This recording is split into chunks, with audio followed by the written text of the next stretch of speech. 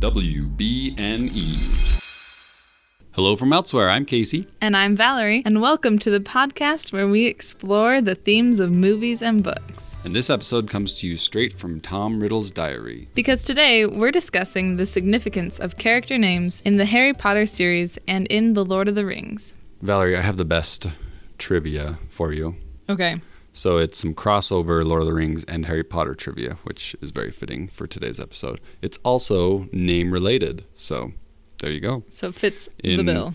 In our copious research, I found out that, did you know, I'll say it that way, did you know that Dumbledore is in The Lord of the Rings? No. Well, technically there's multiple Dumbledores. Oh, because in Old English his name means Bumblebee? I don't know about Old English, but like an archaic form of, it means Bumblebee in an old form. And in one of the poems in the collection of poems called The Adventures of Tom Bombadil, there's like this adventurer character that's going on this quest, and he fights off some Dumbledores. So Dumbledores officially exist in Middle-earth. You know what?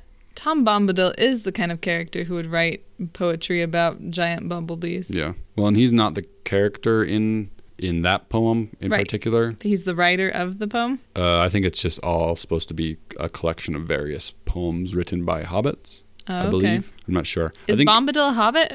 No. So they're writing about him. He's not writing it himself. Okay. Hobbits are writing about Bombadil? Yeah. Okay. Yeah. I think a few episodes ago I said The Adventures of Tom Bombadil came out before Lord of the Rings, which I was not quite accurate. There was an original poem called The Adventures of Tom Bombadil, like the title poem that was later put into a collection after Lord of the Rings. So I was kind of half right, half wrong there. Little correction. But anyways, yeah. Dumbledores. Giant Dumbledores in Middle-earth. It's fantastic. Are you ready? Yeah, so much information. We better get started. Our heads are going to explode. We're skipping right over the all-important question today. There's no time. Because we didn't even plan it. It just sort of happened that, we wanted to talk about, let me back up a little bit. As stated in our last episode, we decided to split up the symbolism of names and put Harry Potter and Lord of the Rings in its own episode because they're both these fantasies, and Star Wars is space fantasy, but more grounded fantasy, and also books versus the movies and TV shows of Star Wars. And it's a good thing that we split them up because we have a lot of information. We really could have done an episode on Lord of the Rings names and then a third episode on Harry Potter names. Right, because there's a lot. And it just sort of happened naturally. As I was saying, that you kind of took the bull by the horns of the Harry Potter research, and I gravitated toward Lord of the Rings, and we didn't plan that. It just kind of happened. All of a sudden, I was like, Casey, I hope you have a lot of Lord of the Rings research because all I have is Harry Potter. And I was hoping that you had a lot of Harry Potter. So made to be. We're so cute. We're so in sync. But this episode might be a little bit different in just the sense that you're going to talk for a bunch, then I'm going to talk for a bunch, then you're more than usual. Whereas the other person might have the occasional, that's interesting. But yes, let's just jump right in. Absolutely. We're going to try to follow a little bit of the structure of our symbolism of Star Wars names and start with the creation of names and the symbolism of names within the universe. So take it away with some rolling Harry Potter knowledge, Val. Oh, I'm first, huh? Okay. Oh, where to start? I really don't know where to start. How about you start? You want me to start about Lord of the Rings or start about Harry Potter? You want me to jump you into Harry Potter? Lead you in? Play you in with some piano music? No, I want you to start off with with Lord of the Rings so I can get a feeling. Excuse me, I have an outline and you are disrupting the outline. It's a long outline. You never showed me your outline. How am I supposed to? I don't show it. It's shared with you. It's in the podcast Google folder, which you have access to. Once in a blue moon. What's supposed to happen is we create this outline together instead of I create this big long outline and you don't even contribute to it. And you create your own outline on the side, some rebel outline. Yeah. It's disgusting. Then we just mash them together. That's how it works. But then I have to scroll down to Lord of the Rings because I had Harry Potter first here. Yeah. You'll survive. All right.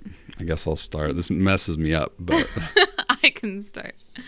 Okay, you start. Okay. I just really don't know where to start. There's so much information. What's a good starting point? I'll lead you in. Okay, so in Star Wars, we talked about how a lot of the names are on the nose or just sound good. Whereas today, I think we're going to be talking a lot about how names have some slightly deeper meaning to them. For example, in Harry Potter, there's a lot of Latin roots. Is that a good place to start, to let you jump in?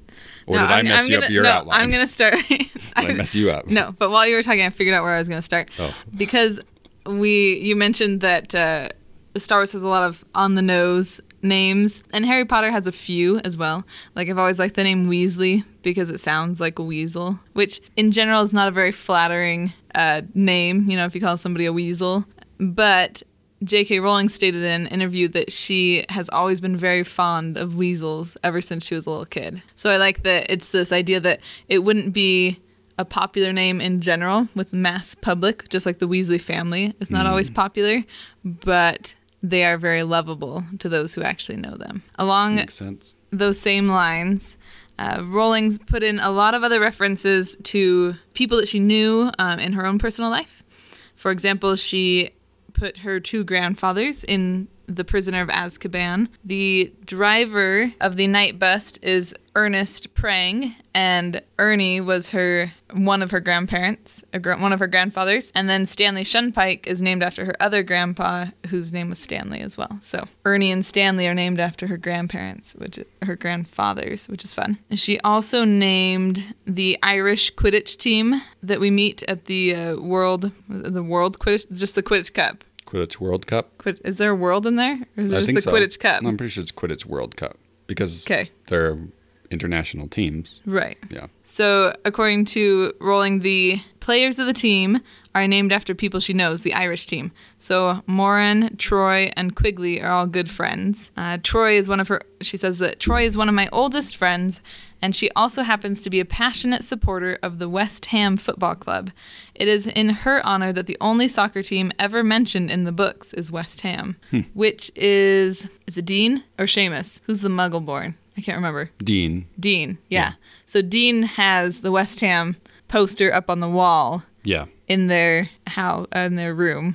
I think it's Ron's looking at it and is like, kind of thinking like, what a lame poster. They don't even move kind of a thing. Oh, yeah. Yeah, so that reference to the West Ham soccer team. I also thought this was really funny that Minerva McGonagall, so Minerva is the Roman goddess of wisdom, which is just great, right? She's super wise, and she's a wonderful professor at Hogwarts. But this fact I love, Rowling said that William McGonagall is celebrated as the worst poet in British history. And she said that there was something irresistible to me about his name and the idea that such a brilliant woman might be a distant relative of the buffoonish McGonagall. So that she kind of has this connection to the worst poet in British history. And now I feel like I need to look up some of his poetry. Right. What does William McGonagall write? Ready for a story that will break your heart a little bit? No, but go ahead. So the only full name given in a Harry Potter book to an actual person is a young girl named Natalie MacDonald.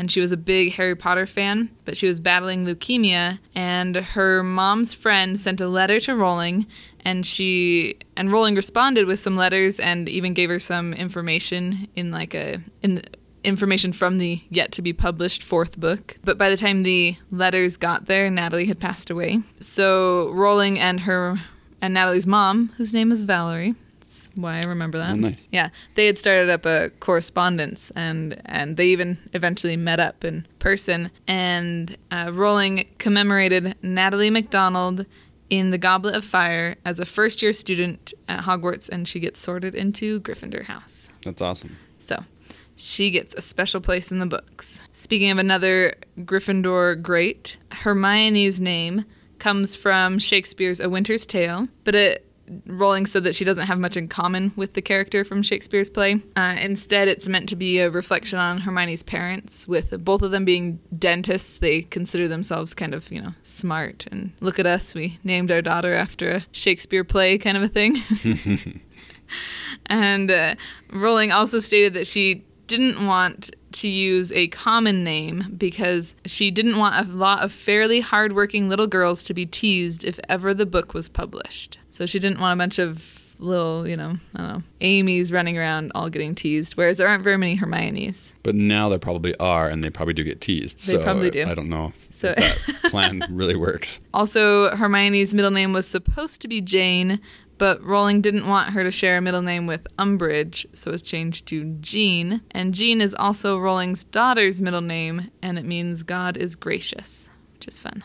Oh, look, another Gryffindor here. So Hagrid is is an Old English word that means, like J.K. Rowling said, that if you were Hagrid, like a dialect word that means you had a bad night, as in you drank too much. And since Hagrid is a big drinker, he has a lot of bad nights. And so she named him Hagrid, which is great. I really liked this reference. So in King Arthur's Legends, one of King Arthur's main rivals was a Roman politician named Lucius Tiberius, which is fun because there's a rivalry between Lucius Malfoy and Arthur Weasley. Oh, yeah. Arthur and Lucius being enemies throughout many books in time, so that's fun. J.K. Rowling said that she found Gilderoy while looking through a dictionary of phrase and fable books, and it was meaning like a highwayman and a very good-looking rogue. And Lockhart, she found the surname.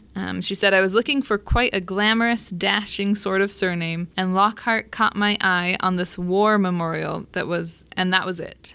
So Gilderoy Lockhart, it just sounded perfect, Rowling said. Impressive and yet in the middle quite hollow, of course. And that, I think, Casey, completes my information on the behind-the-scenes namings of Harry Potter characters. Where were these quotes pulled from? Was it from a website or? Multiple websites. Oh, okay. We should link those in our show notes. Yeah, we should. We should do better about that. Yes. Also, we could share them on our Discord page. That's true. I was thinking about, we had mentioned in our Star Wars names episode last time about how a lot of the names are silly, and we mentioned like being on the nose, and there's quite a few Harry Potter names that are pretty silly too, like Professor Sprout happens to be the one that's the herbology teacher, Yes, and we'll talk about her first name too. Oh, okay. And Peeves, to have a pet peeve. Pet peeve. People are annoyed by him. That's pretty. Yeah, Rowling said obvious. that he has been annoying people he's been annoying caretakers since the very first one. Wow. And that very first caretaker had a great name that I didn't write down. It was like, I don't know, it was 2 H's, like alliteration, H and H. That's all I can remember. Well, and speaking of alliteration, I was going to mention, I always thought it was kind of silly and funny that the 4 founders of Hogwarts all happen to have alliterative names. Right. You got Rowena Ravenclaw, Helga Hufflepuff, Godric Gryffindor, and Salazar Slytherin, which, again, also a little bit on the nose. Slytherin sounds like a snake. Snake that slithers. But I thought that was kind of funny. And I was wondering if maybe one of them had a different name and just changed it to be alliterative, just so they're not the odd person out. They just fit that in there. Yeah. So they can, Okay, go on, Valerie. You've got more Harry Potter knowledge to lay on us. I do. Let's start with the werewolf, Remus Lupin, whose surname is the French word for wolf, so Lupin means wolf. And his first name, Remus, is a nod to the story of Romulus and Remus, who were the founders of Rome, and they were supposedly raised by wolves. So you've got a double meaning there. So his name Both is Wolf his names, Wolf. Basically. Which, can we talk about how it seems a lot of parents in Harry Potter seem to set their children up for some sort of fulfilled prophecy? Yes. Like, you name your child Wolf Wolf. Are you really surprised when he gets bitten by a werewolf later in life? I know. And speaking of werewolves, we've got Fenrir Greyback. Fenrir is named after the son of Loki, who was a terrible wolf in Norse mythology. So their parents also set him up to become a werewolf someday. I know. So basically, they're all just failing each other all the time. Speaking of family names, we've got the Black family, who was apparently very into astrology-based names. Astrology? Yep, that was their thing. Or do you mean astronomy? Bit of both. I don't know. I always do that. But yeah, astronomy-based names. Good old Pisces Black. He's my favorite. Yes. I guess they're all connected. Mm-hmm. For example, Sirius Black. Sirius is the brightest star in the night sky, and it's also known as the Dog Star, as it exists in the constellation Canis Major, the Great Dog. Which makes sense because he can turn into a dog. Wait, what? He can? Spoiler alert. You also have Bellatrix in the family, and Bellatrix is a star in the constellation Orion. Which part of Orion? This I do not know. The belt, the head, Yeah, the sword, True. the kilt. Now you're just making things up. The feet. his sandaled feet. That's she Bellatrix. is the pinky toe on the sandaled foot of Orion. Got it? I don't know that star, but I believe you. It's Bellatrix. That's the name of it. Now you know. There's also so Regulus, Sirius's brother, is the brightest star in the constellation Leo. There are also constellations called Draco and Scorpius, which is the name that Draco gives his son. Can we talk about Malfoy's for a second? Yes. Because the name Malfoy. But I will when I get to my French information. Oh, you're not into the French part yet. Oh no. Okay, I'm sorry. You have your process here, and this is our problem of both of us doing separate doing research. A little bit more separate research than we usually do. Mm-hmm. We always kind of do that, but we have tend like to follow outlines an here. Outline. And I'm not going to throw blame here, but I had the first outline, and then you made your own your own renegade outline. But it's okay. But if one outline improves upon another, then I'm just going to be quiet now and let you take because you have a process, and I'm almost to his last name. I just wanted it. to mention one thing. Okay.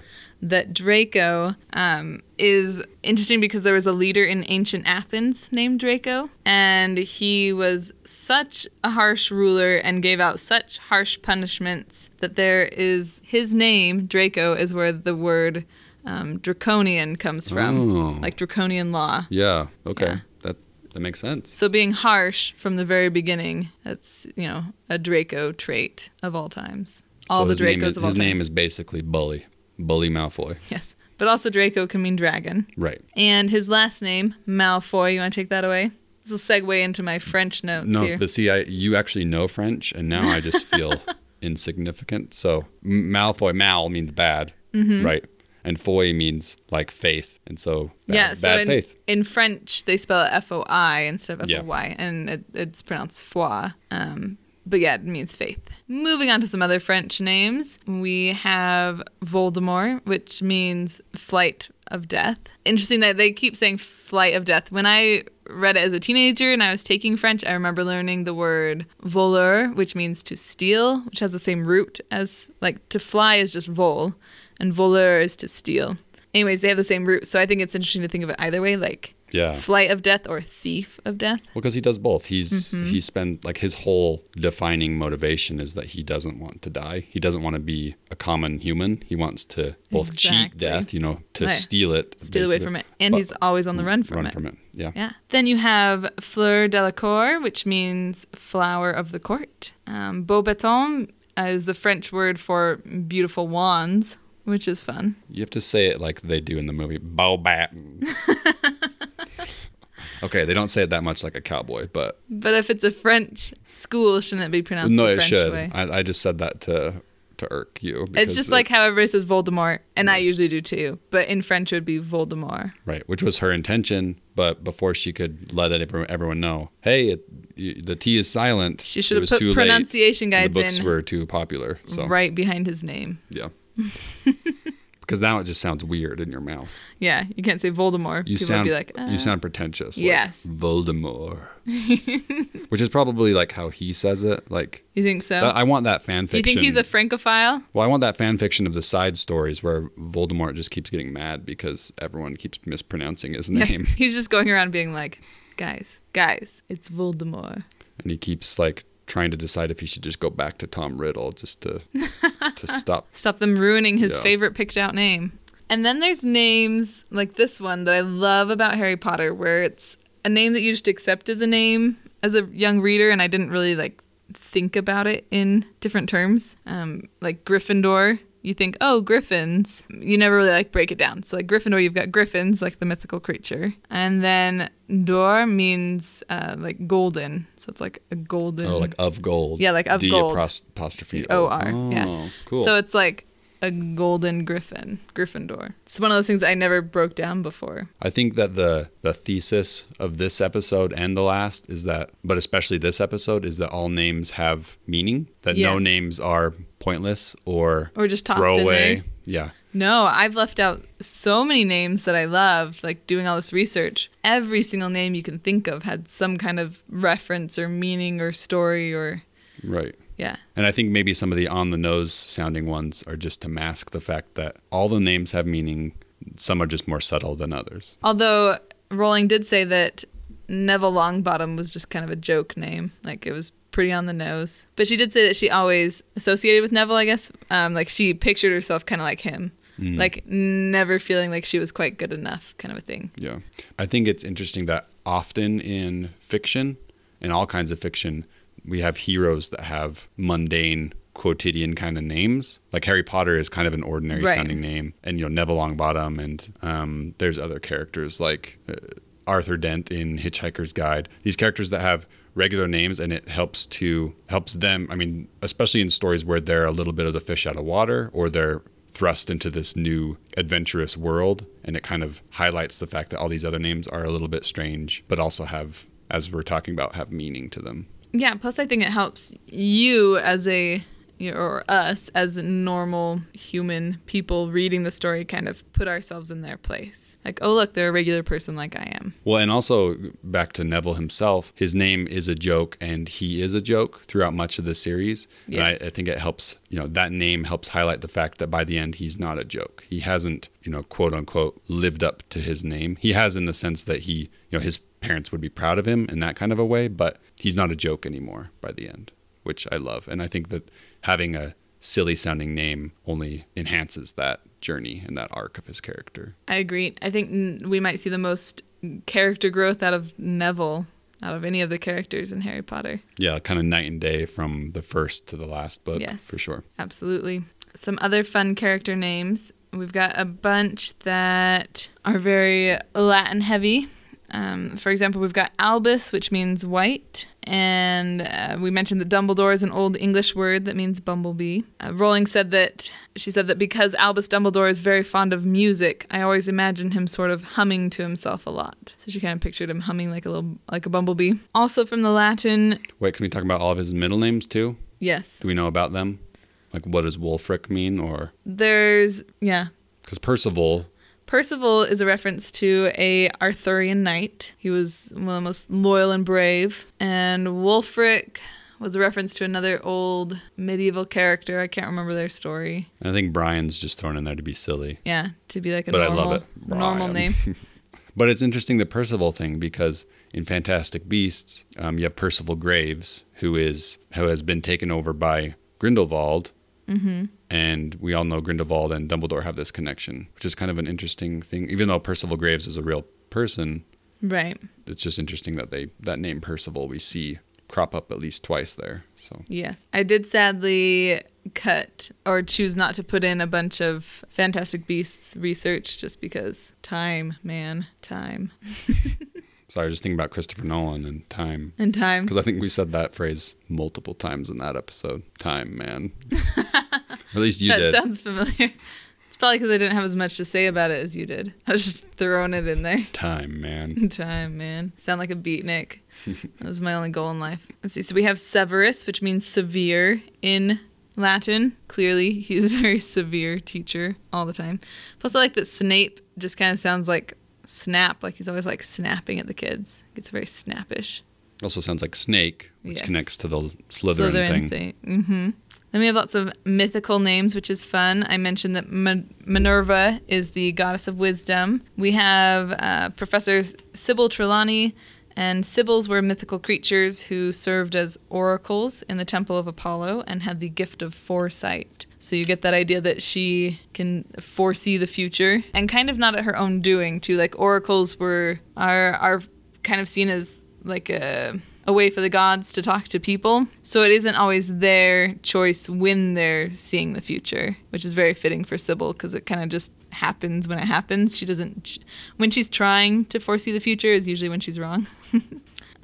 Argus, like Argus Filch, Argus is a creature in Greek mythology who has hundreds of eyes. Very fitting for a caretaker trying to watch hundreds of Hogwarts students. Yeah, I like that.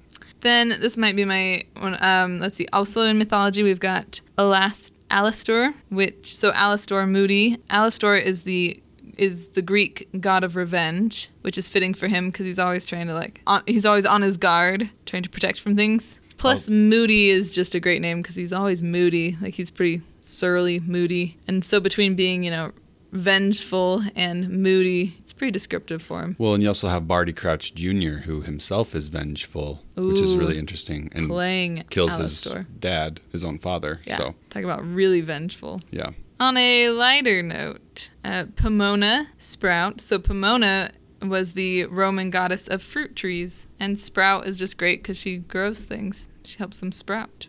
Then we have some slightly different name meanings, like in Sanskrit, Nagini means a being taking the form of a great snake. Well, there you go. So that one's right on the nose, isn't it? So I guess the idea that Nagini is actually a person that comes about in the Fantastic Beasts has always been in there in the name. Oh, tricky. So she's not, Tricky Miss Joe. So tricky. Dolores in Spanish means sorrow, and umbrage is a play on the word umbrage. They just spell it with an I instead of an A, and it means to take offense. And not only does she take offense at everything, but she also inflicts a lot of sorrow on those poor Hogwarts students. So that's a very fitting name. I really loved this reference to... So Mrs. Norris, Filch's cat, is named for a character in Jane Austen's Mansfield Park. And in Mansfield Park, Mrs. Norris is an old aunt who's very nosy and managing. Like, she's in everybody's business. So that's very fitting for Mrs. Norris. But does she have red eyes? Like in the movie? Or one of the movies? In one of the many interpretive movies thereof. No. No, I meant one of the movies of Harry Potter, but yeah. She only has red eyes in the first movie. The cat? Yeah. Not the ant. The cat. The ant never has red eyes. Just the cat in one movie. Uh-huh. But the ant in no movies has red eyes. True. Okay. Yes. Got it. This is important. Now that you've settled that important fact. Casey, do you know what a xenophile is? Yeah, I don't know if you're asking Yeah, tell me, what's a xenophile? Okay. It's just someone who loves weird things. Yeah, so you've got Xenophilius. Like weird names and what they mean. Exactly. So I think we're both a little bit of xenophiles. Absolutely. Yeah. But Xenophilius Lovegood. The Lovegood family is all about loving weird things. Well, we're going to talk about Luna as well. Yeah. Because Luna means moon. Moon. And she's kind such of a moon child. Moony and strange, and there's that, the stereotype of if you're insane, you howl at the moon a little bit. And Lovegood, she just loves everybody. I know. Luna's the best. She's just the most accepting, gracious character. Like, I love when she's not at the end of the year banquet feast. I guess they call it a feast. End of the year feast, because she has to find all of her belongings because they've all of a sudden gone missing. And, people have been taking her things and hiding them. She just doesn't care at all. She's above the draconian environment of Hogwarts. Yes, with all her goodness, nature, yes.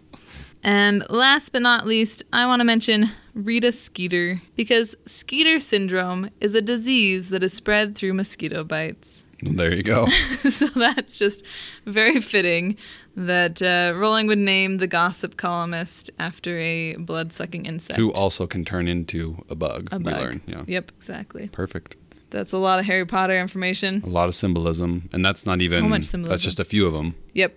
I know you could look up any one of them and find meanings, and we will talk more Harry Potter later. But first, Lord of the Rings, Casey. Dun, dun, dun, dun, dun, the Lord of the Rings. Dun, dun. Yeah, so Thanks, I think Rohirrim. I think you're welcome. I thought you were gonna tell me that I was wrong and didn't name the music right. Oh, but it is from the Rohirrim. Yeah, it's okay. The music of Edoras and Rohan and the Rohirrim. Before I talk about some of the symbolism of names in Lord of the Rings, it's important to talk about language in general because it's all intertwined. And so I have this stack, reference books, etc., because that's my life. And we're going to dive into them a little bit, the whole thing. I'm going to read them word for word. No. Well, when this when this episode comes out, I will have just been on That's What I'm Talking About and done an episode with Mary Clay. And then after this episode comes out, so this following Tuesday, Casey will be on an episode of That's What I'm Talking About with Mary Clay. We did not plan that either, despite popular belief. Nope. It kind of just happened. I picked one, you picked one, and we got together later and we're like, hey, I'm going to be on Tolkien About, and we realized that we picked chapters one after another. Yep. Just happened. But yeah, so these reference books have been well loved recently. I use them all the time on this podcast and elsewhere. So elsewhere? Thanks, ZZ Top. I was being Malcolm. Okay, but you're Malcolm and your Mouth of Sauron both sound like ZZ Top. I don't even know who ZZ Top is. Stop it. They're those guys with the big beards and they sing. Yes, well, that's never what I'm quoting. Okay, so I have this, the languages of Tolkien's Middle-earth. It's basically a Tolkien dictionary. Proud of it. A Tolkien dictionary, but it's got some information about the languages as well. And it talks about, on like the first page, it says, Tolkien spent much of his youth involved in learning, studying, and creating languages. His mother introduced him to Latin, French, and German. While at school, he was taught or taught himself Greek, Middle English, Old English, also called Anglo-Saxon, Old Norse, also called Old Icelandic, Gothic, Modern and Medieval Welsh, Finnish, Spanish, and Italian. Hold on, we're not done yet either. Other languages of which he had a working knowledge, so just working knowledge of these, include Russian, Swedish, Danish, Norwegian, Dutch, and Lombardic. So, first of all, I don't know what Lombardic is. That's just from the region of Lumbar.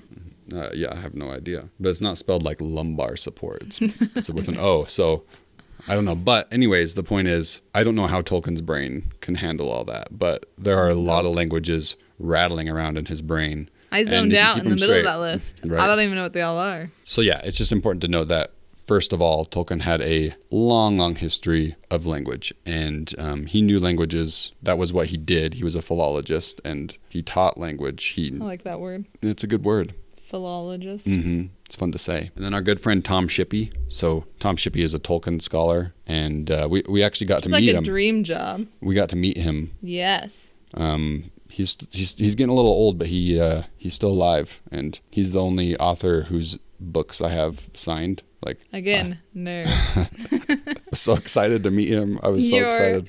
Lord of the Rings reference books by Tom Shippey are signed. Well, and they're not really. They're more like they're about essay, his life. like a long. Well, they're not even biographies. They're more like very long academic works, but they're in book form. But yeah, Tom Shippey is great. He's actually going to be a consultant on the Amazon series that's coming out as well. So, and I think he probably consulted on the Peter Jackson films also. So in his book, Author of the Century, he says... Probably like the only famous person we've ever met. And Tom by Shippey. Famous, I mean famous to us and probably not very many other people. Okay, so this passage is just to iterate how important names are to Tolkien, because names are of vital importance, just like they are to Rowling, as we've just talked about. So Tom Shippey says, place names form yet another connection with antiquity in which Tolkien took strong personal interest.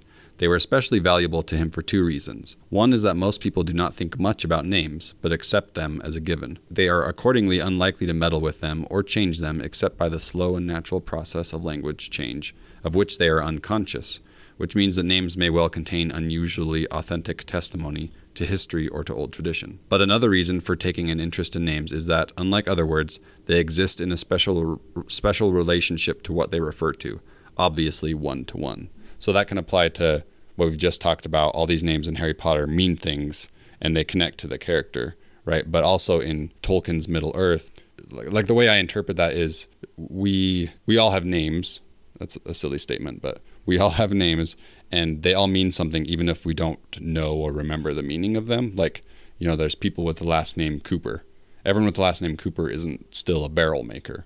But at one point in time, that's what the word meant. And so we all have these names that once upon a time meant things that we don't really think about anymore. And that's kind of the approach that Tolkien was taking of digging deeper into these names, making them extremely subtle, so subtle that you had to have been able to translate his own invented languages to know what they meant. Like Rowling's using a lot of Latin. Tolkien's using all those languages I mentioned before, kind of combining them and moving them around to create his own languages that have their own rules of grammar and their own translations. He invented 14 languages, Valerie. 14. That's a lot. I can't even name 14 of anything. Right? Can you name 14 languages, let alone invent? Because I can't. No. Well, I can say Lombardic now. Yes. So Not that we know where it comes from, but we now know if it you know, exists. let us know, because Yeah. we're missing some sort of important language here. Some country of Lumbar that we don't know about.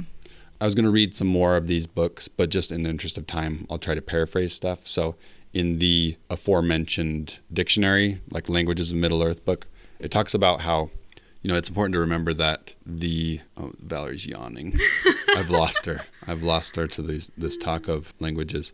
No, the problem is that we record after the children are in bed. So I'm always tired after the children are in bed. So as I was saying, Tolkien invented 14 languages, and then he based the names of characters and places and things off of those languages. Of course, they all had like real-world linguistic roots, as I mentioned, but some were more obvious than others. For example, like the language of the Rohirrim is pretty much Old English, but then there's lots of other things like Elvish and stuff in other languages. But that fits the Rohan culture to talk about, because that culture of Rohan is very like Norse, and it feels very Viking-like, versus the elves, which feels a little more otherworldly. So it makes sense that they would have that connection to, or more direct connection to, a real language that we have here on Earth. But the central like conceit and concept of Lord of the Rings is that the hobbits wrote the stories, and that Tolkien was merely translating them, so that the hobbits wrote them in the language of Westron, he called it, and he sort of saw himself as almost like an archaeologist. Like he found this thing, and then as a translator he had to translate it into a language that we would understand. And so in doing so, even some of the names aren't their actual names. I know that's really confusing, but for example, Frodo's name isn't Frodo, it's Froda, but good old Frodo. Tolkien, the translator, and I put translator in quotes, he thought Froda sounds feminine because in English and other languages that are real, we're used to the sound being feminine and the o being more masculine. Right. And so, it's actually Frodo, which is a name that's in Beowulf. Little side note. There's quite a few little things like that, the names of people and places and stuff that show up in old works like Beowulf. So I guess what I'm getting at is, again, all names have meaning. So it's kind of pointless to just go down a list of all the names in Lord of the Rings. That would take us forever, and just like it would in Harry Potter. So what we're getting at too is that the names all say something about the character in all of these things that we're talking about. In Star Wars, some of them might be more on the nose, but they still say something about the character. Like you have General Grievous, who is a very grievous general. With Middle-earth, the linguistic roots are far more hidden than in like Star Wars especially, but even in the Wizarding World of Harry Potter, just considering Tolkien created languages and then based the names off of those languages. But then you have weird things like The Hobbit, where a lot of things just have a pretty mundane name, like the hill and the lake and the lonely mountain. Because hobbits are simple folk. Right.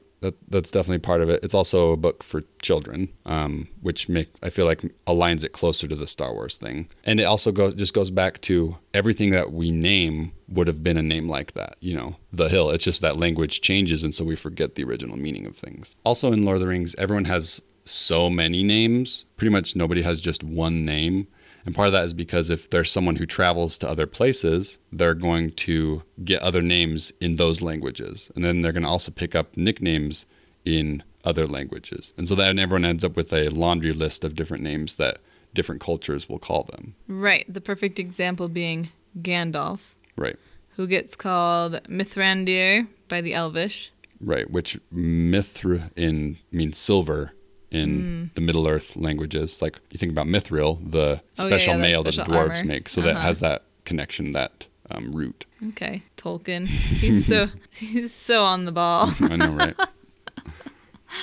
Let's see, he gets called Old Greybeard, Gandalf the Grey, Gandalf the White. Right. Well, I think Mithrandir even, it doesn't translate to silver, but to like Grey Wanderer or Grey Pilgrim. So a lot of the names, as you've seen, mean the same thing. Gets called. They all mean the same thing, just in different languages. Different languages. Yeah. I'm sure I'm missing some others. Like Stormcrow. Stormcrow, yes. He gets called that by Saruman. Lathspell, which means, well, I don't know if Wormtongue, does he just, he calls him Lathspell, doesn't he? Wasn't that on the list? Which just means bad news. Right. And for the record, I am not a Tolkien linguist at all. This is just me looking up stuff because I do find it interesting, but I don't remember a lot of this off the top of my head, so please don't misconstrue me as a Tolkien scholar, as some try to do. You're no Tom Shippey. I'm no Tom Shippey. It'll say that on my gravestone. He was no Tom Shippey. But he did have books signed by him. And then Gandalf, the name Gandalf itself just means elf wand, or like elf sorcerer, which he's not actually an elf, but he's, people would have seen him as not quite a man. And so that's where that name might have come from. Because his original name is not Gandalf. It's, you looked it up. What was it? Gandalf's real name is Olorine. I think that's how you pronounce it. Don't quote me on that. But yeah, so you have all these characters that are given different names. Then you have like Aragorn, that also the has first many part, names. He's the ranger Right. for a long time. Strider. Strider. He gets called Elisar or Elfstone, which mean the same thing, just in different languages. Like after he's king, has something to do with a prophecy, I think. But even that first part of his name, Era or Heir, means Heir to the throne. kind of. The AR means like royal or noble, and then Gorn means tree. So his name means Lord of the Tree, which is very fitting and prophetic that the tree gets replanted in the books. It's a little bit different in the books, but they get like a sapling and replant the tree to sort of So the white represent. tree of Gondor comes back. Yeah. So that's very fitting. As he's the king. And then his dad's name, Arathorn, means tree of all lords. So Aragorn's Lord of the Tree. Arathorn means tree of all lords, which is very fitting because the old symbolism of, fruit falling from the tree, or, Aragorn is a seedling of his father kind of idea. Right. But then also, to take it further, the athelas leaf, or the weed kingsfoil, Yes. which are kind of, again, same words or different words for the same thing, but there's the prophecy that the king will use athelas. But that word itself, athelas, means, it's like a mixture of Old English and Elvish to mean royal leaf. So it's all connected. And take it even further, the AR, because you can always go further with Tolkien. The AR, you have like Aragorn and Arwen. Their names start the same, which they're made to be. They're destined to be together. So her name means royal maiden. Wen means maiden. Okay, I have a lot to talk about, and I don't. We're gonna have to tighten things Speed up. round. I'm giving you 1 minute to finish. To finish Lord of the Rings. Yeah. Okay. The names in Rohan of the Rohirrim, Ea means horse. So you got Eowyn, which means lover of horses. You have Eotheod, means horse folk, so that's a name for the people themselves. You have Eomer, which means horse mare. And then Ent. Do you know what Ent means? Giant. Yeah, it means in giant. Old English. Which was used in Beowulf just to mean giants, not necessarily like tree giants, but Right. tree giants. Peregrine means traveler in strange countries. Peregrine's also a falcon type. True. Bilbo means sword, which is fitting because he gets sting. He is Sting. I didn't realize that one. Nazgul and Ringwraith mean the same thing. They're just translated in quotes. Also, orc I always wondered if you and could use goblin. them interchangeably. Yeah, you can. You can. Same with orc and goblin. Those are not different creatures. They're just the same thing in different languages. Goblin is the English version. Orc is the Hobbit word for it. So there you go. Okay. Okay. But what about with Saruman's orc? Urukai. Well, no, I think he's Half orcs. There's half half orcs. The half orcs are the men who look like goblins. So the movie and the book are different with the Urukai and the half orcs. So I get them all mixed up because the movie didn't quite get it right. But yes, half orcs are like part human and part orc, I believe. And Saruman bred them, or he bred the Urukai, but he wasn't the first. Sauron did it first, but the movie says that Saruman was the first to do it. Anyways, it's confusing, but I don't remember. But yes, orc and goblin are interchangeable. Okay. And we are, how many seconds do I have? I paused it while I was talking, so you've got 10 left. Oh, okay. That's all. I'll stop there. Okay. And we can jump to names that change. Did you have names that change? Just one very important name that changes. Go for it. I am Tom Riddle. No, I'm just kidding. Tom Riddle. You are.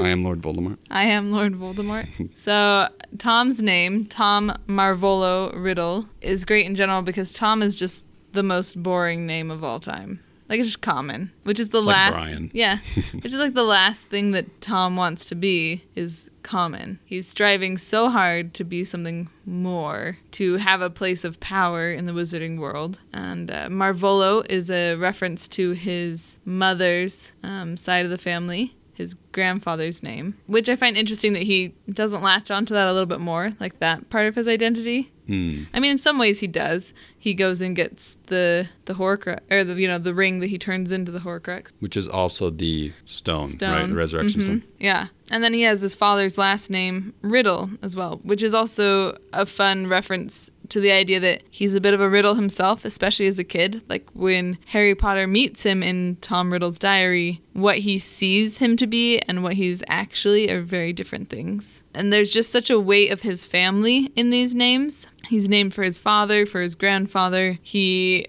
feels like he doesn't want to be named for the Muggle side of his heritage, and he's not even very fond of the Marvolo side, other than the fact that it gives them a tie to Salazar Slytherin. So he changes his name. He changes Tom Marvolo Riddle to I am Lord Voldemort. What's great about his name change of changing Tom Marvolo Riddle to I am Lord Voldemort is that in different translations of the Harry Potter books, they had to change his name from Tom Riddle to other things so that it could still translate correctly into that language's version of I am Lord Voldemort. For example, in French, his name is Tom Elvis Jedusor. I love it. Elvis. It's so good. Yeah.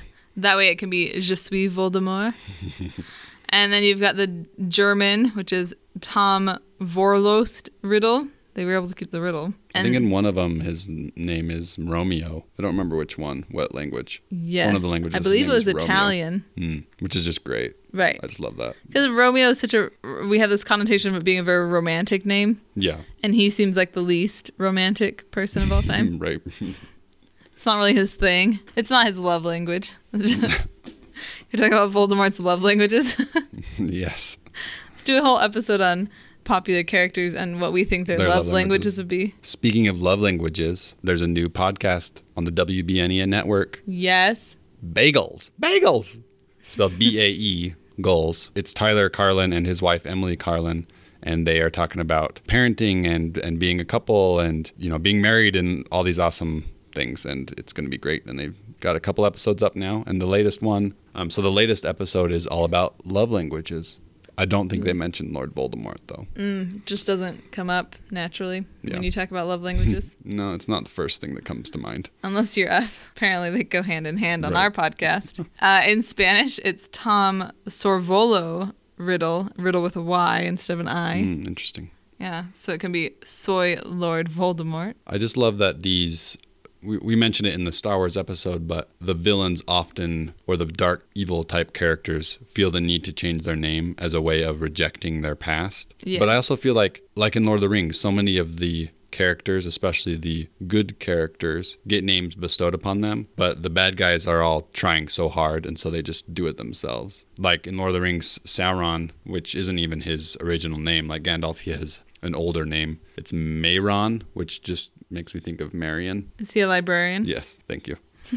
I was waiting. Yes. I was waiting for you to sing it. Marion, Madam Librarian. That describes Sauron, exactly. Yeah. But at one point... He is a Madam Librarian. In his history, he disguised himself and changed his name to Anatar, which means Lord of Gifts, to sort of beguile... Back to love languages. There you go. His love languages is gifts. The gifts. He... Perfect. He it was to sort of trick and beguile the elves into letting him smith the rings. So most of the elves fell for Anatar, the Lord of Gifts. You also have, this one wasn't a choice necessarily, but Smeagol, the hobbit-like character who succumbs to the power of the ring and starts to have that choke in his throat, the Gollum, and so people just start calling him Gollum, which is just gross. And he's a very phlegmy little man. This is really cool. Actually, I think it's supposed to be pronounced Smeagol and Deagol, which sounds funny. It says Smeagol and Deagle, but I'm just going to say Smeagol because the other way sounds weird. But Smeagol and Deagle are possibly, it's not confirmed, but it talks about it in the Languages of Middle-earth book I mentioned, how that is a connection to the Old English for Cain and Abel, which is really cool. Cain killed Abel and Smeagol killed Deagle in the name of corruption and pride, and also Smeagol in Middle Earth means creeping, which is another self-fulfilling prophecy because he's creeping around. He's your favorite character in Lord of the Rings. He's so creepy. What I do is I love the second movie and the third movie, and I always just skip all the parts with Gollum. All the M and Mule parts, or however you pronounce Just, that. Yeah. I'm just editing. They're long anyway. I get rid of that, then I can watch an 1.5 hour movie instead of a 3-hour movie. Sacrilege. I know what happens. In the interest of time, I won't go into it, but I wanted to talk about the names of objects in Lord of the Rings as well, and how some Good. of them... You can talk about the names of objects. I want to talk about the names of spells and places. Okay, well, but I was saying I would not because of time. But No, but do it anyway. just real fast. Everybody wants to hear it. So People want a long episode, Casey. I know, but We have to do it I justice. have to edit it. So Who needs sleep? the You edit, I'll sleep. so in the Hobbit book, Thorin Oakenshield has it's called the Goblin Cleaver, but it translates to Orcrist. So in Lord of the Rings, often almost all the important objects and weapons have a name of some kind. Even the ones that probably aren't stated, they probably have a name. Like Aragorn's knives probably have names. I don't know what they are. But. And then you have Sting, which is great because it stings the spiders in The Hobbit as well. Yes, Spiders of Mirkwood. Yes, the spiders of Mirkwood. The part's creepy. So Narsil, which was the sword of Isildur, which Gets is reforged. the sword that's broken. So before it's broken, it's called Narsil, and which means red and white flame, symbolizing the sun and the moon. And then its name, once it's reforged, becomes Andúril, which means flame of the west. So I just think it's interesting that not only do people have their names changed, but over time objects have their names changed as well, or if they go through some sort of transformation of some kind. About the One Ring, it always stays the same. No, it has many names, actually. What are all the names of the rings? It's more like titles than names, Okay. but it's called the Ruling Ring, the Ring of Power, Master Ring, Isildur's Bane, the One Ring to rule them all, and My Precious. Yeah, So those are more like titles. so that's what it gets called. Spells. You wanted to talk about spells? I do. So most of the spells in Harry Potter are Latin based, which is fun. Like Lumos is related to the Latin word lumen, meaning light, and its opposite nox means night or darkness. So of course you would use nox to negate your Lumos spell. Expelliarmus, expello in Latin means to drive out or expel, and arma means weapon. Apparate is from apparo, which means to become visible, and then you have the opposite, disapparate, so like to become invisible. Confundus, in Latin you have confundo, which means to confuse. A couple of other Latin things, patronus. So during the Roman age, patronus was used as the word for protector or defender, and it came to mean, like the word that we use today is patron, which means the same thing. And then you have another Latin root here in aragog, which is a fun portmanteau of arachnid. You've got the era. And then gog means giant. So your aragog is a giant spider, quite literally in its name. The one spell that isn't Latin-based is Avada Kedavra, which is a play on abracadabra. Plus, it's also kind of a play on the word cadaver, like you're killing people, creating cadavers. So that's like light fun times, when you talk about cadavers. And then... It's your favorite word. Yeah, it's the word of the day. And then just a couple names some names of places that's fun, or objects as well. For example, the Mirror of Erised. I remember feeling so cool when I discovered Right. that Erised is desire spelt backwards. And you're like, yes, the mirror does show your desires. And then Durmstrang is a portmanteau of some German words, Sturm and Drang, which means storm and stress. So that's kind of a menacing title there for their school. Plus a Bogart, or a Boggart. How do you say it, Casey? Boggart? I don't know. How do you say it? Bogart, I think. Bogart? Bogart. Boggart. Humphrey Bogart? Yeah, that's what it's a reference to, isn't it? That's what you're going to tell me. I was going to say that in Irish there's a word baggart, which means a threat. Oh. Yes. And Casey, do you know what an ingot is? Yeah, it's like a bar of precious metal. Yes. That's a very fitting description. Yeah. So when you picture like gold bars, that shape is an ingot. Is that how you say that? I think it's just ingot. Ingot. But I could be wrong. Ingot. I don't use that word often. You know, when you hide your Maybe bar, every other day. you're not like Ron Swanson. You don't just like My ingots. hide your ingots of gold, bury them in places. I am like Ron Swanson. I hope you have some gold buried for us. That's a real nice retirement plan. But that goes into play with Gringotts, like in the middle of the word there. Oh, man, I love that. Right there. Gold. It's staring us in the face. Yes. Only if you know all the etymology in all the world. A couple of other places that are fun. So Grimald Place in Old English. You know, like how you say Old Lang Syne? Yeah. Old, like spelt A-U-L-D, is old.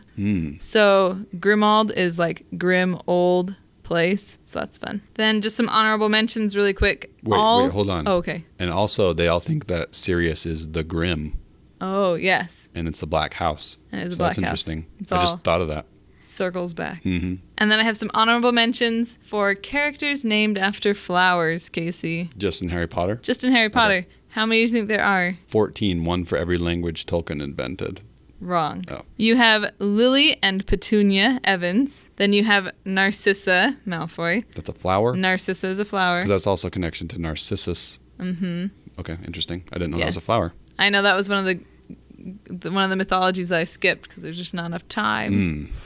Then you've got Pansy Parkinson, Lavender Brown, Poppy Pomfrey, and Fleur Delacour. So 7. One for each Horcrux. Oh, there's some tie there. Is that what you're talking? I don't know. Just the tie that 7 has magical properties as a number, and It's very is repetitive common in the. in fantasy and myth, and even within Harry Potter. But Yes. So half as many characters named for flowers as there are Tolkien languages. that's okay. But you know. They're not really connected. All right, Casey, you have any honorable mentions? Well, just place names. Oh yes. I didn't get to talk about place names Okay. real quick. Do it. Mordor is like Old English for murder or torment. For more doors No, to more places of elsewhere. for more of gold. Like Yes. Gryffindor. Yes, No. exactly. I mean, in Old English, it means murder or torment. We're linguists, clearly. It's a pleasant name. This one I wanted to read real quick in the Tolkien Languages book, talking about Mordor. Mordor in Old English means murder, torment, mortal sin. In Elvish, it means black country. This phrase held personal meaning for Tolkien, who at an early age had to leave the green countryside he loved for Birmingham, in what is called the Black Country. Polluted, industrialized, blackened with coal. Mordor indeed. I love that connection. I mean, I don't love that Tolkien had to do that. Yeah, That's he sad, moves but from the Shire to yeah, Mordor. exactly. Just like Frodo So- and Smeagol. The real moral of the story is be careful where you move your children. They'll grow up to be haunted by it. And they'll turn it into fiction and name it a place of maybe torture it's- and torment. Maybe it's not all bad. And then, one last thing. Rohan means horse country, but not in the language of the Rohirrim. It was a name that was given to them by the men of Gondor, which meant in their tongue, master of horses. So there's that connection. Like I said before, the letters EO together mean horse. But in the Gondorian language, that's not what that means. So Rohan means master of horses. Or Rohirrim. The Rohirrim means master of horses. I don't remember which now. But anyways, something about horses in the Gondorian language. Is that why they call their own country Edoras? That's like the name city. of the people? That's the name of the city. Yeah. Edoras means, I don't remember. Meduseld, which is like the Golden Hall, basically means Hall of Mead. So, Yes. tell you what the function of Meduseld is. Edoras, let me look it up real quick, Edoras just means dwellings or places enclosed by a barrier in Old English. So, Okay. basically it's just the village, city, The village center with place. Yes. But yeah. So, Rohan's the fence around country. Okay. Edoras is like the main city area, and then Meduseld is the Golden Hall. The Mead Hall. Hall of Mead, yep. Yep. Well, Valerie, we've sped through Harry Potter and Lord of the Rings, and hopefully it wasn't at too much of a breakneck pace for people, because there was a lot. And we even skipped some stuff, but sometimes you have to do that. Well, should we close out this episode? Valerie? Yes. Casey, will you share a simile with us? One of our lovely reviewers left on Instagram. Yeah, we've got a simile of what it's like to listen to Hello from Elsewhere. This is from Mats, a good pal Mats. You know when it's super hot outside and you walk into a store or something and you get that blast of cold air right as you walk inside that immediately makes you forget all the pain and frustration that comes with being outside in 100-degree weather? Boy, do we know that because we lived in Arizona. Yeah, does he know that? He lives in Norway. Does it get 100 degrees there?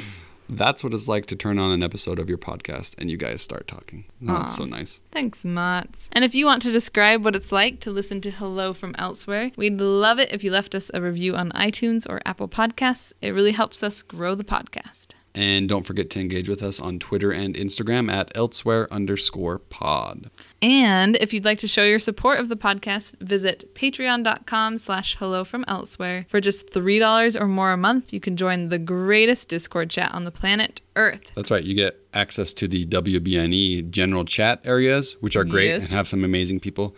But you also get access to the Happy Beeps channel, which is specific to Hello from Elsewhere. We talk all about the podcast, where we tell you what our upcoming episodes will be, where we ask your opinion on things. And it's just a fun place. Like, I requested that one of the moderators, which the moderators are awesome. We got Pixel and Rachel and Eni, and they're amazing. And Pixel made for us a little emote or emoji thing. I'm old and don't know what to call things. Don't look at me. For the Discord, which is a picture of Kylo Ren's helmet with a lotus behind the helmet. Yes. As a reference to our previous episode, and it just made my week. It was the best thing ever. And that's just one awesome thing. Like the other day we were talking in there about our favorite TV shows, listing and ranking our favorite TV shows, and I officially decided The Good Place is my favorite TV show of all time. Number one of all time. What's yours? Do you remember what you had said? Nope. I've already forgotten what my number one was. Oh, man.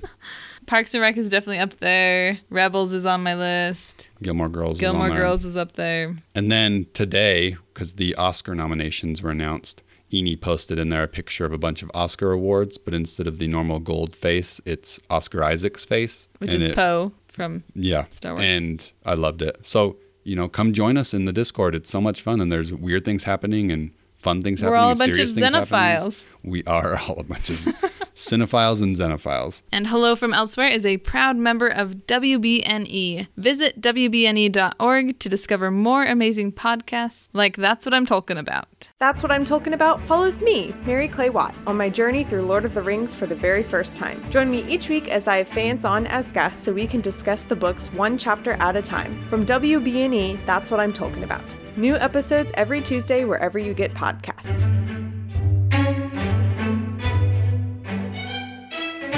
Well, we probably should get out of Tom Riddle's diary here. He's sucking our soul, so we should definitely leave. Someone's trying to throw us down the toilet. So. Oh, yeah. A little bit of both. Soul-sucking toilets. Got it. Happy I'm out of beeps. here. Happy beeps.